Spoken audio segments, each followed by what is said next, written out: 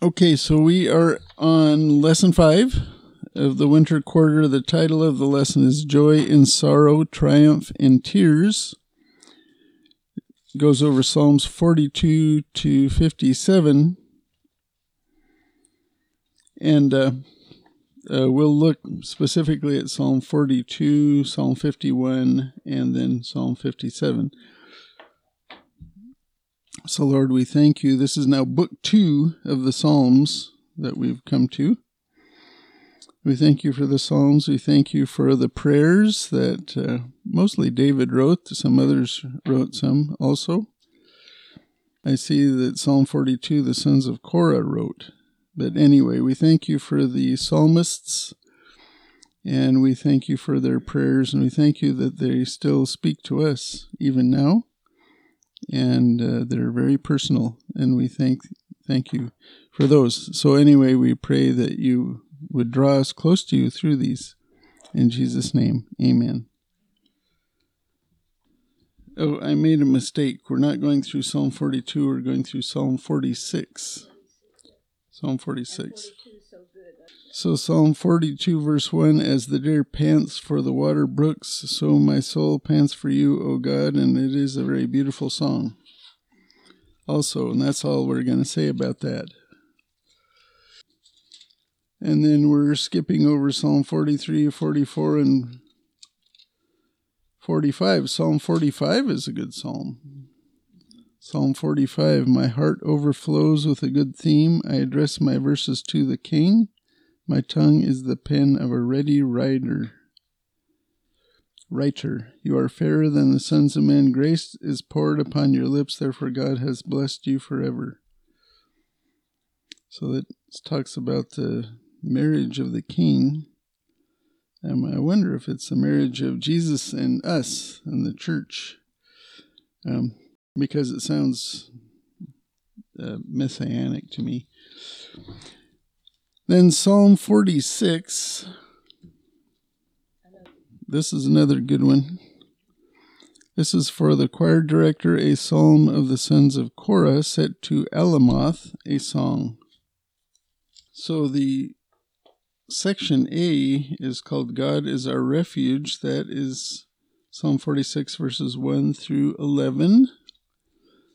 I can start reading that one. God is our refuge and strength, a very present help in trouble. Therefore we will not fear, though the earth should change, and though the mountains slip into the heart of the sea, though its waters roar and foam, though the mountains quake at its swelling pride. There is a river whose streams make glad the city of God, the holy places of the Most High. God is in the midst of her. She will not be moved. God will help her when morning dawns. The nations made an uproar. The kingdoms tottered. He raised his voice. The earth melted. The Lord of hosts is with us. The God of Jacob is our stronghold. Come, behold the works of the Lord, who has wrought desolations in the earth. He makes wars to cease to the end of the earth. He breaks the bow and cuts the spear in two. He burns the chariots with fire. Cease striving, and know that I am God. I will be exalted among the nations. I will be exalted in the earth. The Lord of hosts is with us. The God of Jacob is our stronghold. Okay. So what does that stir up in you? Yeah, do we get afraid sometimes? Yeah, we tend to. So when we get afraid, we should read the psalm. So verses 1 through 3, God is our refuge and strength, a very present help in trouble. God is our refuge. And notice that he is abundantly available for help. He's a very present help in trouble, for little things and for big things. So you just seek him and he's there. And so the corollary to that is verse 2, therefore we will not fear, though the earth should change. You know, if I didn't know, if I wasn't looking forward to what the Lord has for us, I would be fearful. with the way things are now, the way things are in our country, the way things are in our state, and the way things are in relation to Israel, where everyone is anti-Semitic. The whole world is anti-Semitic. Because that makes God upset when you're anti-Semitic. That Israel has a promise that those who curse them will be cursed. And so I don't think that bodes well for us in our country. But, we have the hope of what is coming afterwards. And so we don't have to fear.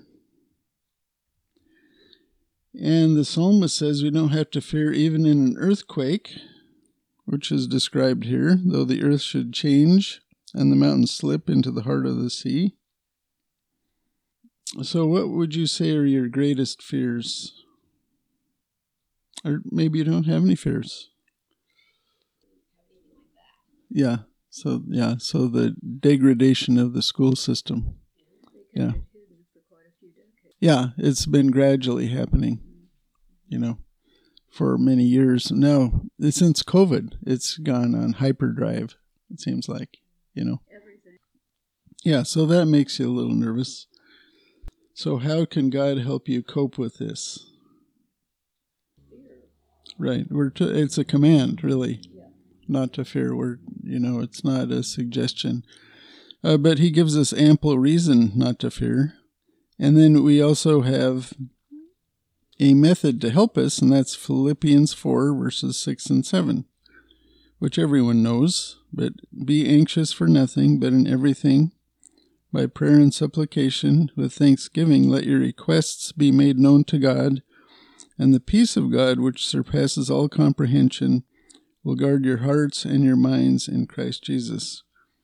So when you're concerned, and, I'm glad I don't have school-aged children anymore to have to deal with this, I personally think homeschooling is the only way to go now. Even the private schools are infiltrated with this stuff, Even the Christian schools are infiltrated with this. Yeah, the Christian churches are infiltrated with wokeness. You have to be very careful what church you attend. Yeah, they're falling away from the Scripture, and so that's a bad situation. But we can pray, and when we see these things happening, we know that the Lord is getting ready to take us home, which we look forward to.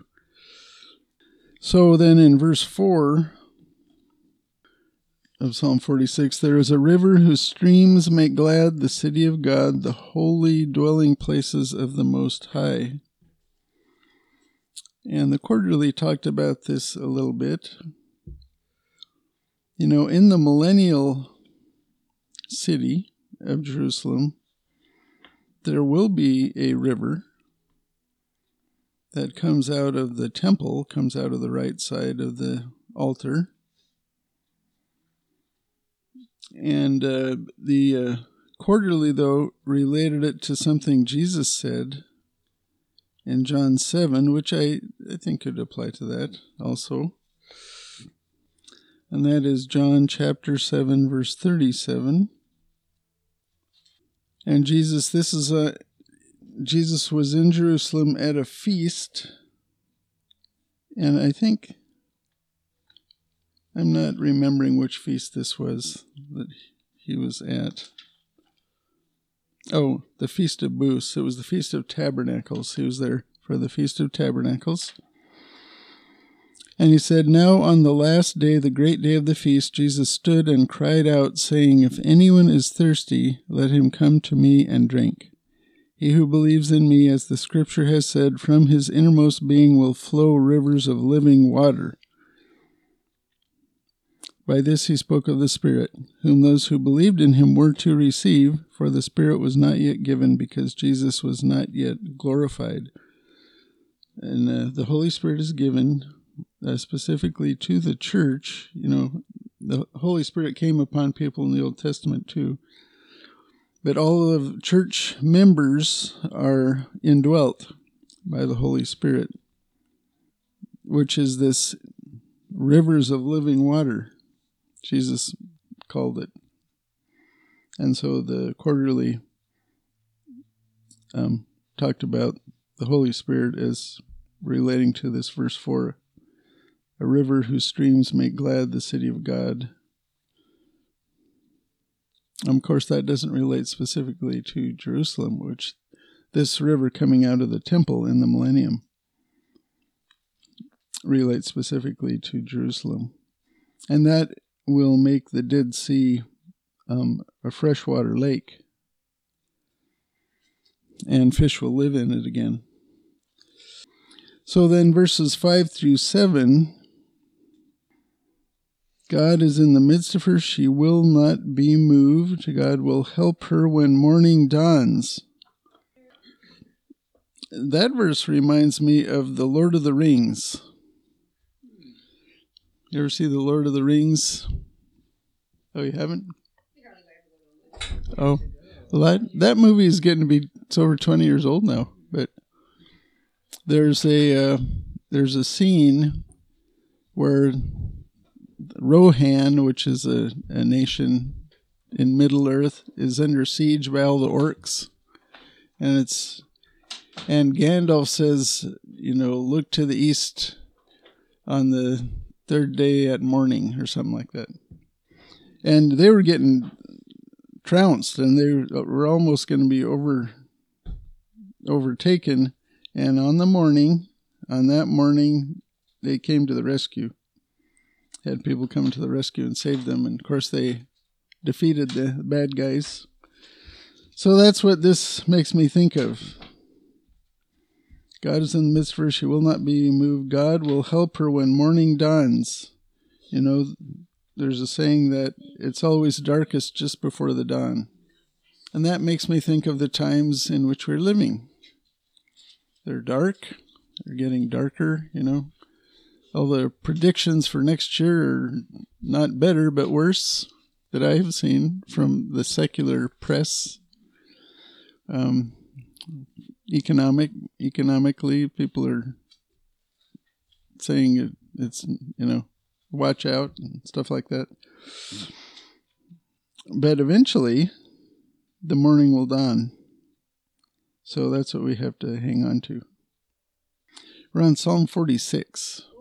So the nations made an uproar, the kingdoms tottered, he raised his voice, the earth melted. That sounds like when Jesus comes back.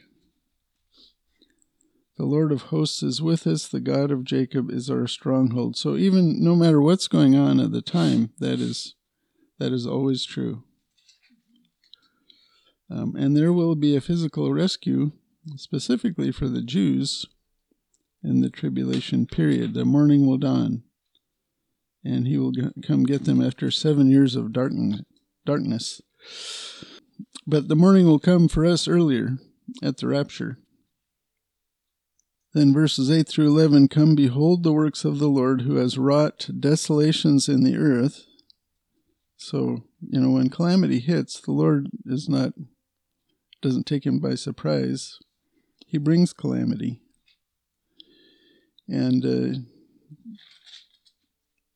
because the world is sinful, and so he gives them what they deserve.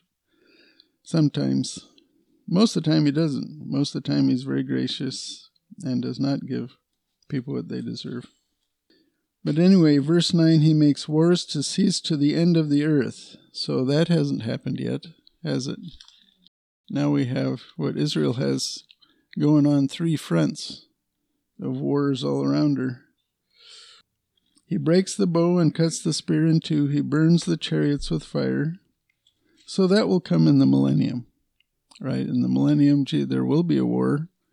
The end of the tribulation, it will be short-lived war. Jesus will conquer all the armies of the earth. And then he will start peace, a peaceful reign of righteousness and justice. And it will last for 1,000 years. And then there will be another war at the end of that, which will last even shorter. and fire will come down from heaven and stop that war, and then we will be in an eternal state of peace. So cease striving and know that I am God. I will be, that's in the future tense, exalted among the nations. I will be exalted in the earth, and that will happen again in the millennial kingdom, which we're eagerly waiting for and which we pray for. So when things are bad, you can go to God. He is our refuge. And He will help us, even though He might not change the external circumstances immediately. He will change our attitude about it. And He does that to me frequently. I don't know about you, but I'm pretty easily shaken, but the Lord settles me pretty quickly. So any more about that section? All right. So we're going to move on to a plea for forgiveness, and that is Psalm 51. So we went over Psalm 47, Psalm 48. These are Psalms of the sons of Korah. Psalm 49, I'm looking to see. I didn't go through and see if there was any good verses. Since the end of October, the stock market has done great. But that can change on a dime and crash in a second. Psalm 49:5 says, "Why should I fear in days of adversity when the iniquity of my foes surround me?" This is what you were talking about, isn't it, Woody? "Even those who trust in their wealth and boast in the abundance of their riches. No man can by any means redeem his brother or give to God a ransom for him. It doesn't matter how much money you have. For the redemption of his soul is costly, and he should cease trying forever. That he should live on eternally, that he should not undergo decay." So Jesus paid the price. The price is not in coin, it's in blood. And it's in the blood of God. So verse 15 of that same psalm says, "But God will redeem my soul from the power of Sheol, for he will receive me." And he does that because Jesus paid in blood. Then there's Psalm 50. Let's see, what can we say about that? Psalm 15? 50. I'm just scanning now. Psalm 50 is a psalm of Asaph. Yeah, God does have rituals He wants us to go through, like the Lord's Supper. That's a ritual, but He wants us to think about what we're doing. And the point of the Lord's Supper is to remember what Jesus did 2,000 years ago, because we are forgetful people, and the Jews under the Mosaic Law had a lot of rituals that the Lord had prescribed, but it was to make them think about things, and the Lord didn't like it when they did the rituals but didn't do the underlying, what He desired underlying that, which was to follow His law. Okay, so we're to Psalm 51. That is section B, a plea for forgiveness. And this is entitled, "For the choir director, a psalm of David, when Nathan the prophet came to him after he had gone into Bathsheba." Now this is a public psalm. It is in the Psalter, it is written down, but look at what is written at the top. David's adultery with Bathsheba is broadcasted to the world for all time. How would you like that? Most people want to hide stuff like that. So, but, even now, 2,000 years later, no, 3,000 years later, because David was 1,000 years before Christ, we know what David did. and Bathsheba did.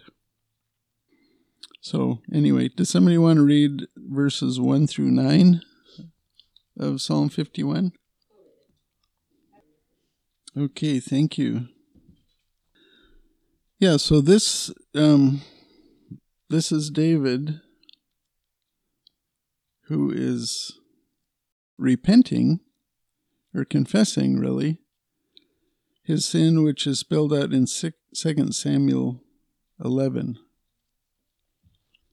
So 2 Samuel 11, remember, leading up to 2 Samuel 11 was, the first part of 2 Samuel is really a catalog of David's victories. And he had a lot of victories. You know, he became king in Hebron, and then he was made king over all of Israel. And then chapter 8 is a list of military victories where he was spectacularly successful. And so he had success. And what happens when you have success? Tends to go to your head. Yeah. So success is a danger to a child of God. Because humility is prized by the Lord, and success tends to do away with humility. And then you think you're above it all when have a lot of success. And so in 2 Samuel 11, verses 1 and 2, it says, "Then it happened in the spring, at the time when kings go out to battle, that David sent Joab and his servants with him and all Israel, and they destroyed the sons of Ammon and besieged Rabbah. But David stayed at Jerusalem." He said, "You guys got this." Now when evening came, David arose from his bed and walked around on the roof of the king's house, and from the roof he saw a woman bathing, and the woman was very beautiful in appearance. So he was able apparently to look down on the bathtub of Bathsheba, and she was naked, taking a bath. And he thought she looked good. So, and that made him think things. Okay, this is what happens when people look at pornography. You know, they didn't have pornography back then per se. But he's seeing someone else's wife in a way that he shouldn't see her. And it makes you think things which are sinful. Well, I don't know that. Or if he was looking through a window or how that worked. I don't know the details of that. I don't think that she was doing this purposefully. But he was. Or he did. And so then verses 4 and 5, so he sent messengers to her, so she was the king, or he was the king, and he sent someone to get her. And she went, and they had a one-night stand. And, of course, I don't know how willing she was to do this or not. It doesn't say that she fought him at all. And, she did it. Her husband was away at the war. And so then she sends a message that she is now pregnant. And so King David does not confess his sin yet. First, there's the cover-up. You got to do the cover-up, which makes it interesting to me that Psalm 51 is broadcasting this sin 3,000 years later to the whole world. That is the most failed cover-up we have ever seen. Yeah. So he sends to have Uriah come, and he tries to send Uriah to his home so that he would have sex with his own wife and the baby would be thought to be his. And Uriah doesn't think that's right. That the army is out in the field and he's in the army, and yet he's back at home, and so he's not going to go home. he stays around the palace. And even though David tries to get him drunk, or he does get him drunk, so he encourages sin again in Uriah with drunkenness. And Uriah still won't go home, and so he sends a message to Joab. Sin didn't bother Joab too much, especially killing people. That didn't bother Joab. And so he said, put him right in the midst of the worst firefight and then abandon him. And that's what happened. And so that was conspiracy to commit murder and murder. And then he didn't do anything for a little while. And then, after the wife mourned, he proposed to her and brought her into the palace, and she became part of his harem, because he already had multiple wives already. So that is the historical account. And here he says, "Be gracious to me, O God, according to your loving kindness." Now, if David is coming to you, are you going to be gracious to him after all that? We wouldn't want to be gracious to him, would we? We wouldn't want to be gracious to somebody who did that. We would want them to get what they deserve. It says, according to the greatness of your compassion, blot out my transgressions. Okay. So, the Lord is gracious, and if you confess sin, he will forgive that sin. There's only one sin the Lord will not forgive. The Lord commands people to trust in Jesus. And if they do sin by refusing that command, that will not be forgiven. And then the pile of sins that they have accumulated through their lives will fall on them, the punishment for it. But he will, every other sin, including murder, including adultery, including lying, including soliciting drunkenness in someone else, by deceit, he will forgive all of those things. Well, yeah, the Lord gives you a whole lifetime to change your mind. All you have to do is change your mind at one point in your life and trust in Jesus, and you're saved. And, after that, you have the Holy Spirit, and the Holy Spirit continues to work in you to change your behavior. So it's more like Jesus. But if you change your behavior or not, you're saved. Because that's Jesus' promise. And that's the only requirement he makes of us. And, every other sin he will forgive based on that one act of faith. And David had trusted in God based on the coming Messiah.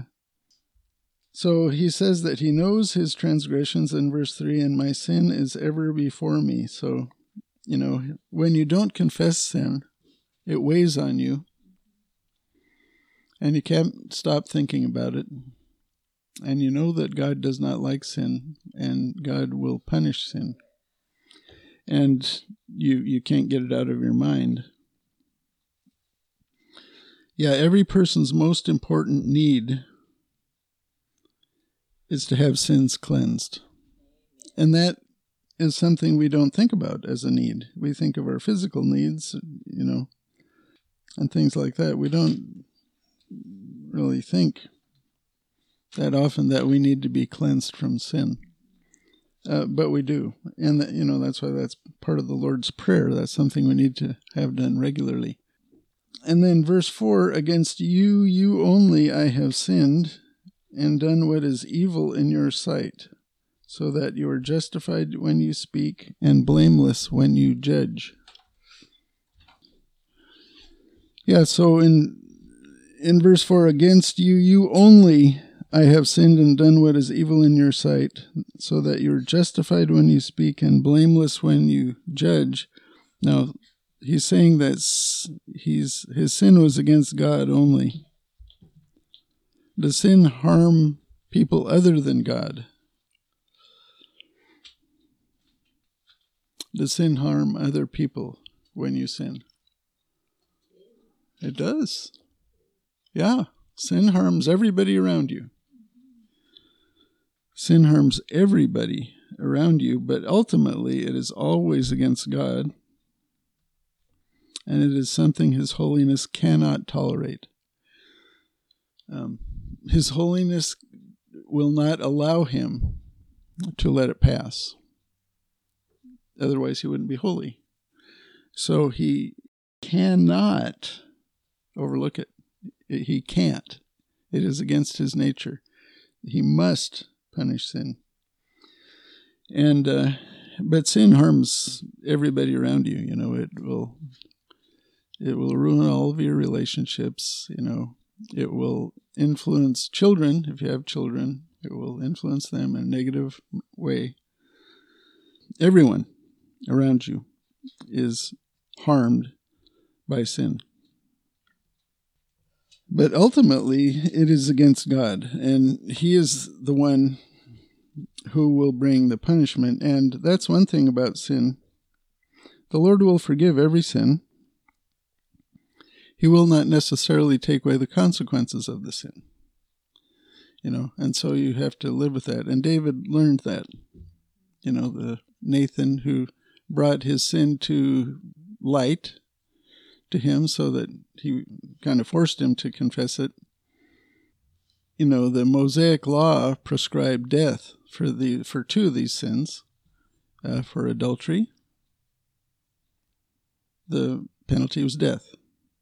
For murder, the penalty was death. And the Lord did not kill him. And that, you know, was the Lord's prerogative not to bring that sin. But that just goes to show you that if you confess your sin, the penalty will be lightened, tends to be lightened. And but he did have chaos in his family after that. And that's what was prophesied, what Nathan prophesied, and that his sons would fight for the throne after him and would kill each other. And the sword would not leave his house anymore. So there would be members of his family killing each other. And his family life became unhappy after this. So then, verse 5, Behold, I was brought forth in iniquity, and in sin my mother conceived me. So what does that mean? His mother was married to Jesse. She had 7 kids. So they were affectionate. They were an affectionate set of parents.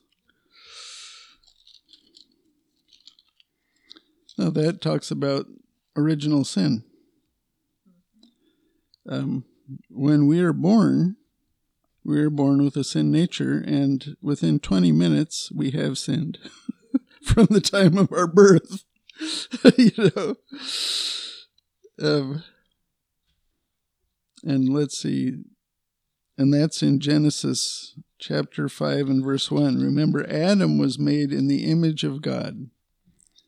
Adam was made directly, and Eve was made directly by God. And everyone after that was made by reproduction, because the Lord made the first 2 humans able to reproduce. And Genesis 5 says this is the book of the generations of Adam. In the day when God created man, he made him in the likeness of God. He created them male and female, and he blessed them and named them man in the day when they were created.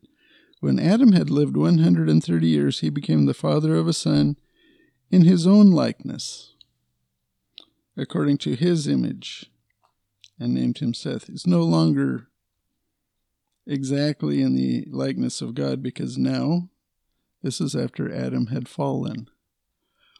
Okay, and so he had a sin nature, and he was disconnected from God spiritually when he sinned. And so his children were born that way, disconnected from God at birth. And that is why physical death was part of our existence after that, because spiritual death leads to physical death. And that is why we die now, because of original sin. That's why we wear out. I think the law of entropy was introduced at the fall. That's my thought about that. And that's why we need a Savior. That's why everyone needs a Savior. Because that is the only thing that will take away that sin. The sacrifices of the animals would atone for the sin. They would cover the sin until the next time it was required. But they wouldn't take it away. Jesus' sacrifice takes the sin away. If you put your trust in him. So verse 6, behold, you desire truth in the innermost being, and in the hidden part you will make me know wisdom. So God desires truth. He knows when you sin, because he's in your head. He sees on the outside everyone, because he's omnipresent, and he also can read your mind. So he knows when you're thinking about sin before you do it. That's what happened to Cain. Cain was thinking about sin, and the Lord said, don't do it. Don't let sin control you. And Cain, of course, ignored him and did it anyway. So we want to be careful about what we put in our mind. Sit in there. And what you let sit in there, yeah. Because what you think eventually will lead to action. And if you think about sinful things, then it will lead to sinful actions. So, but God desires truth in the innermost being. So basically, the Lord just wants us to agree that, yes, if you've sinned, that you admit it. He wants you to admit it, And that is how he will forgive you. If you won't admit it, he will not forgive you. You have to admit it. And that's 1 John 1:9. Verse 7, purify me with hyssop, and I shall be clean. Wash me, and I shall be whiter than snow. So David is asking God to cleanse him. Notice he's not saying, I will cleanse myself. You cannot cleanse yourself from sin. It's like the Cat in the Hat. I don't know if anybody's read The Cat in the Hat recently. The Cat in the Hat had this pink spot that he was trying to get rid of, and he trying to clean it with all sorts of different things, and all he did was spread the spot until everything was pink. That's what sin is like when you try to clean it yourself. It doesn't clean. It just multiplies and spreads. It can be cleansed by God. And that's who we have to go to cleanse it. And it took a lot for God to clean it. It took God to become incarnate. He lived a perfect life. He died on a cross. He shed his blood. And based on that, you can be clean. So when you're forgiven from sin, how does that make you feel? Yeah, you feel guilty, and when you're forgiven, you feel so much better. Yeah, and thankful, right? So verse 8 says, make me to hear joy and gladness. Let the bones which you have broken rejoice. So yeah, when you are forgiven from sin, and that's why we want to have short accounts with the Lord. When we recognize that we sin, most commonly, in my case, it's because I talk too fast and say things before thinking about it. And so I hurt people with the way I speak. That's the most common way I sin nowadays. And so I have to be careful before I speak, before I say anything. But anyway, and you just have to confess it when you do it. Verse 9, hide your face from my sins and blot out all my iniquities. So when the Lord forgives your sin based on what Jesus has done, it's as though you hadn't sinned. He takes it away, as far as the east is from the west. Okay, now he may leave the results of the sin for you to deal with. So verse 10, create in me a clean heart, O God, and renew a steadfast spirit within me. I think that's talking about our new nature. Our new nature does not sin. So the Lord gives us a new nature, and our new nature partakes of his nature as a church age believer, and that is what we were memorizing in November. 2 Peter 1:4. 2 Peter 1:4 says, for by these we have been granted his precious and magnificent promises, so that by them you may become partakers of the divine nature, having escaped the corruption that is in the world by lust. And so that is what is available to us as church-age believers. We're indwelt by the Holy Spirit. We can partake of the divine nature. So I'll read verses 10 through 19. I already read verse 10. Do not cast me away from your presence, and do not take your Holy Spirit from me. Restore to me the joy of your salvation, and sustain me with a willing spirit. Then I will teach transgressors your ways, and sinners will be converted to you. Deliver me from blood guiltiness, O God. Remember, he committed murder. The God of my salvation. Then my tongue will joyfully sing of your righteousness. O Lord, open my lips, that my mouth may declare your praise. For you do not delight in sacrifice, otherwise I would give it. You are not pleased with burnt offering. The sacrifices of God are a broken spirit, a broken and a contrite heart, O God, you will not despise. By your favor do good to Zion, build the walls of Jerusalem. Then you will delight in righteous sacrifices, in burnt offering and whole burnt offering. Then young bulls will be offered on your altar. So, in verse 11, the Holy Spirit is the engine of permanent change and spiritual growth. Do not take your Holy Spirit from me. In the Old Testament, Holy Spirit could be taken from someone. Not every believer had the Holy Spirit, but in our age we do. And then verse 13, look at this. Then I will teach transgressors your ways, and sinners will be converted to you, so you can help others come out of sin. Okay.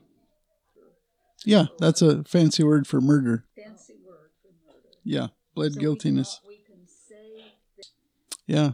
Yeah, one of the Proverbs says that the debt for murder should never be erased. So what God did there was remarkable, to forgive him of murder. He should have been killed, but the Lord forgave him, and But God's in control of all the should-haves. God is in control of all the should-haves. That is what the Mosaic Law called for. And, the proverb reiterated that. That's Proverbs 28:17. So verse 16, sacrifice is called for under the Mosaic Law, but if you do it without changing your mind about that your sin is wrong, the Lord will not honor it. It has to be done with a contrite heart. Okay, I'm just going to read the last psalm now.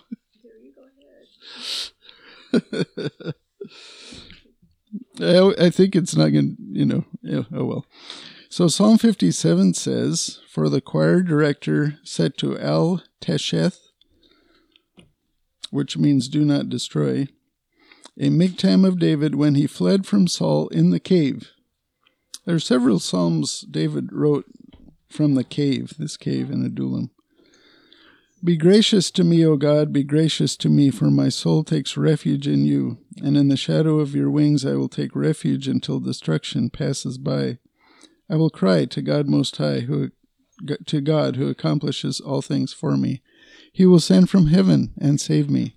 He reproaches him who tramples upon me. God will send forth his loving kindness and his truth. My soul is among lions. I must lie among those who breathe forth fire, even the sons of men, whose teeth are spears and arrows, and their tongue a sharp sword. Be exalted above the heavens, O God. Let your glory be above all the earth. They have prepared a net for my steps. My soul is bowed down. They dug a pit before me. They themselves have fallen into the midst of it. My heart is steadfast, O God. My heart is steadfast. I will sing, yes, I will sing praises. Awake, my glory. Awake, harp and lyre. I will awaken the dawn. I will give thanks to you, O Lord, among the peoples. I will sing praises to you among the nations. For your loving kindness is great to the heavens, and your truth to the clouds. Be exalted above the heavens, O God. Let your glory be above all the earth. So, Lord, we thank you for these psalms. They're very penetrating to us. They speak to our soul, and we thank you for that. And help us to be willing to confess our sin quickly when we recognize that we have it, so that we might have your forgiveness. In Jesus' name, amen.